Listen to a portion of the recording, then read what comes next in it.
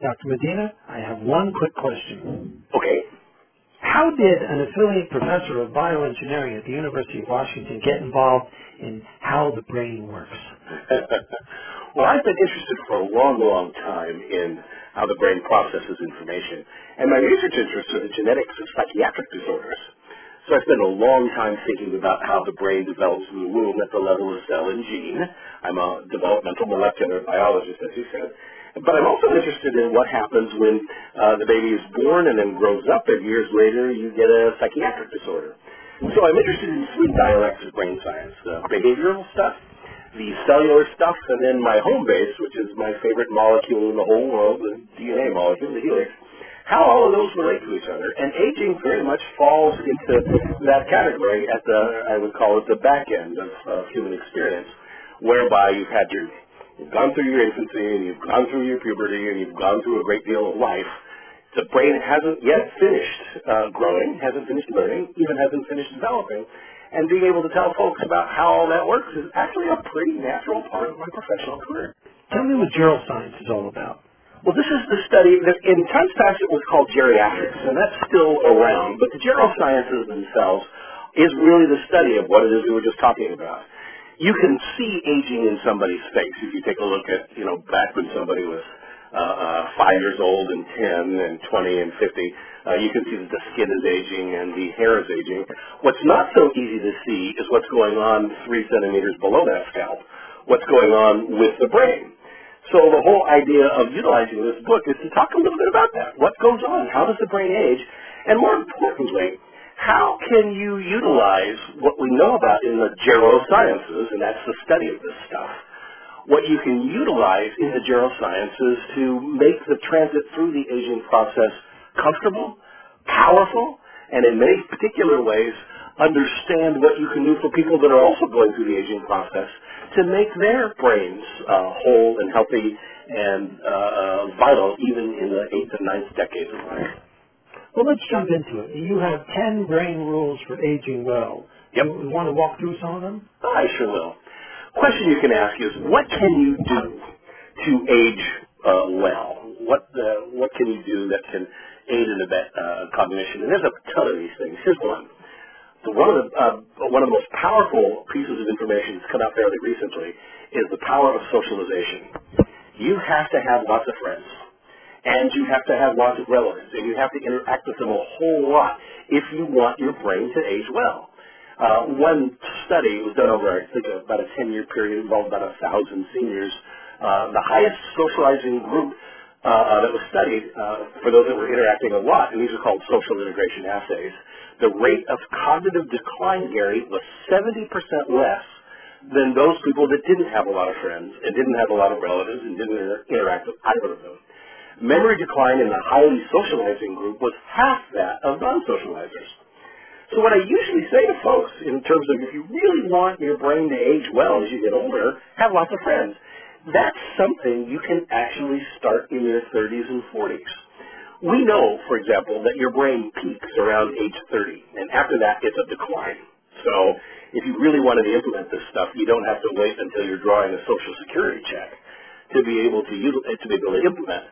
If you have problems making friends, and if you have problems staying with your relatives, one of the best things you can do in your 30s and 40s is to start to build those bridges and make amends and learn how to become socially competent. Acquiring that skill, particularly if you don't have it much, is going to pay dividends with such strength that I actually call it making a 529 for your old age, whereby you're continually investing in your younger years so that in your older years you can age well. So socializing is the first one. You want to do another? Yeah, it's fascinating. I'm reading these rules, and it's almost like the golden rule. Everything is what we're supposed to already know. I've never felt that the brain sciences is ever going to uncover anything new for people that really know what they're doing. We just have the ability to put numbers behind it and make it portable so that others can utilize it. But another interesting thing that's been studied that actually incorporates several brain rules is the power of dancing. And Okay, that's not a golden rule. I get it. You win. Okay, get out there and dance, Gary. For people, for seniors that are regularly dancing, their posture and balance improves about 25%. They reduce the number of falls by about 37%. It's very powerful and changes something in the brain we call executive function. Executive function's got two big tiers in it. One of them is cognitive control, which is the ability to shift attentional states and the ability to be present, to stay with society at large. The second is impulse control, which is the ability when you feel like punching somebody in the nose that you don't do that because you've got good executive function.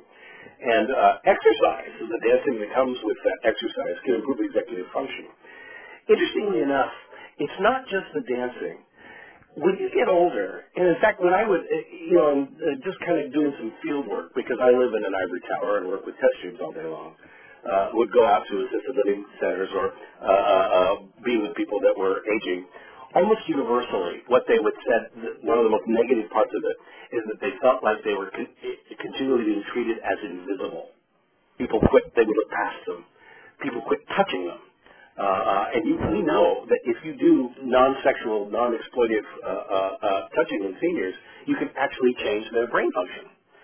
And so dancing has the ability to socialize with people, as long as you're not just sitting there wiggling in front of people and actually are doing some kind of ritualized motor skill. So, like a dance, foxtrot or whatever. If you do that, you get the socializing skills. And you get the exercise, there's your posture and balance and executive function, and non-exploitive touching, at least at first. All three of those are done at once, and it's one of the reasons, so I put in the great rules particularly, you got to get off your butt and go dancing. And if you don't know how to do it, learn how to do it, and you can do that at any age. So that's another great rule. And let me talk about another one in particular. It has one of my favorite words in it, mindfulness. I still believe, I'm not a great practitioner, but I still believe in the concept. You have rule number 3 is mindfulness not only soothes, but improves. Walk me through that. Well, let's talk first just briefly about mindfulness because I'm just going to call, there are two types of mindfulness. One I will say is the, parlor pop psychology mindfulness. So, forgive me. That's kind of all over the map. There's lots of people that practice forms of it. But there is a type of mindfulness. John Kabat-Zinn is probably the biggest practitioner. That was able to show if you do mindfulness the way he talks about it and do a very prescribed set of behaviors, you can improve all kinds of things from attentional states to more of that executive function we were talking about. Mindfulness in general has deep breathing exercises in it and also concentrated and control exercises. For example, I practice mindfulness myself. Gary, it sounds like you do too. Is that true? Well, practice. I'm not saying I'm any good at it, but I... Nobody I know is good at it.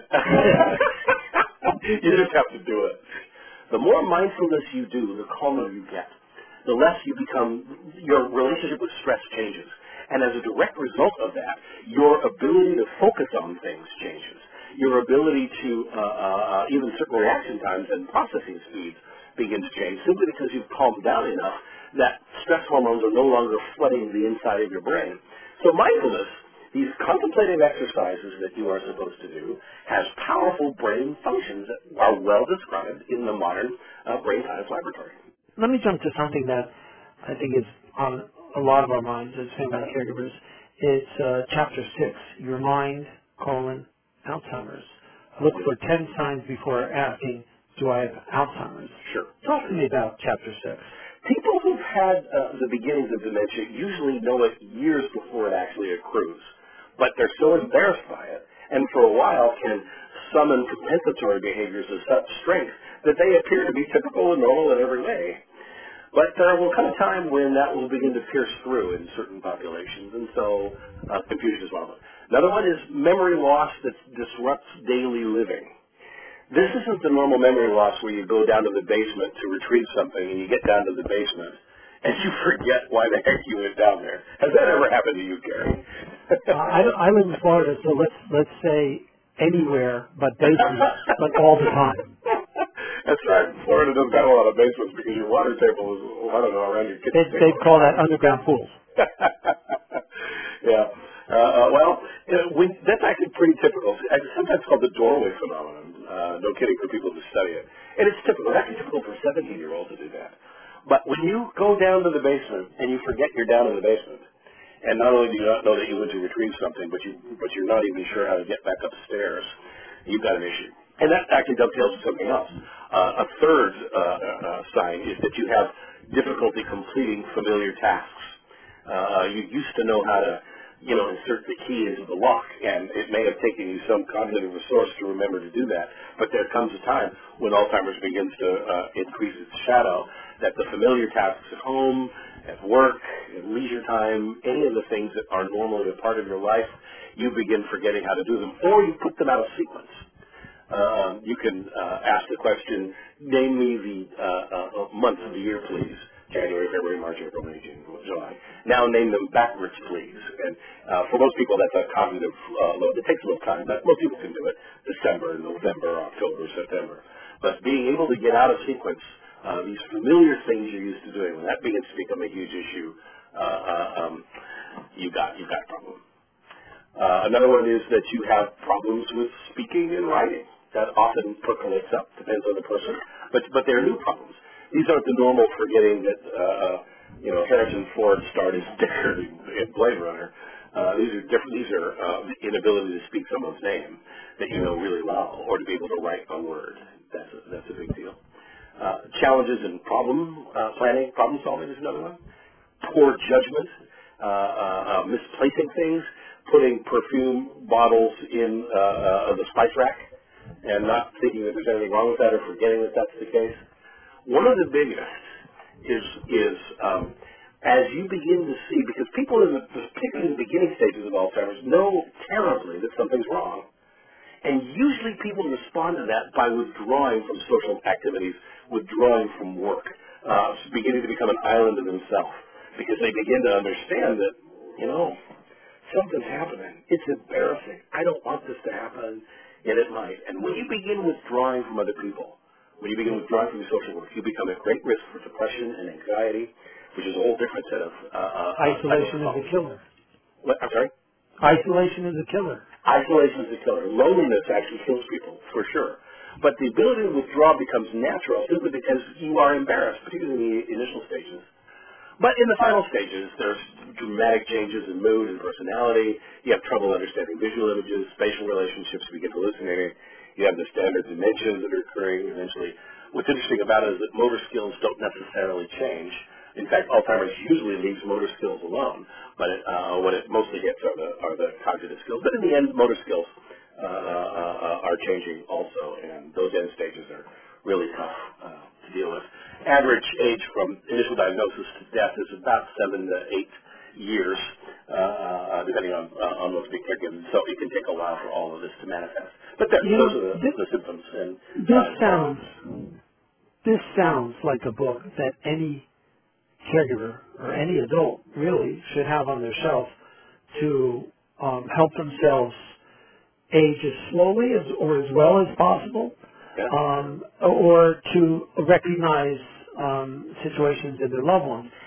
Give me an idea of, if I followed this practicum to the letter, am I in the Olympics again at 21 years old? What kind of results will I see? What you can show is that nobody is going to beat the clock. Eventually everybody will die. And so, initially thinking about writing this book, I'm now 61 years old, I'm thinking, do I really want to write a depressing book like that? But where the hope in all of that comes in is that you may not be able to do the Olympics for sure, but there is a ton of things that can be done. Only between 25 and 33% of the variance in human lifespan is directly attributable to how well you chose your parents, okay? That simply means that genetics plays a part, but not a whole part. You know what that means, Carrie? That means between 67 and 75% of the things you can do are up to you and your lifestyle if you want to transit through the aging process as well. I'll give you some examples. There's a thing called episodic memory. Episodic memory is a memory for episodes. Like if you remember Gilligan's Island, it's got characters, they interact with each other, it's got a timestamp on it. That's episodic memory. It usually declines with age, but it doesn't have to. Here's a way we know you could improve episodic memory. This is Denise Parks' work, something called the Synapse Project. shows an increase in about 600% from baseline with episodic memory. If you do this, regularly get into arguments with people you don't agree with. No kidding. Oh, I should be 21 years old then. Well, you can certainly feel like it. But she calls it productive engagement. When you now this has to be with people that essentially are your friends. They can't be the people that are trolling you. They can't be the people that get under your skin and you have such anger towards that it ends up fracturing a relationship. You have to do it with people, though, that don't agree with you. I regularly recommend, if you think that Rush Limbaugh is the height of political discourse, you need to regularly tune into MSNBC and Rachel Maddow so that you can get the other side. If you think that Lawrence O'Donnell from MSNBC is the height of political discourse, you need to regularly be tuning into Fox News and Tucker Carlson so that you can be continually confronted with your own categories. If you do that on a regular basis, if you do this productive engagement stuff, you can change episodic memory. You can improve episodic memory. And it's really simple to do. You can do this in your chair even. That's one. Here's another. You need to read Dead Tree books 3.5 hours per day. Period. Oh. Start reading. If you do, you will be 17% less likely to die by a certain age. All-cause mortality, it's called. If you read more than 3.5 hours a day, you will change that all-cause mortality by 23%.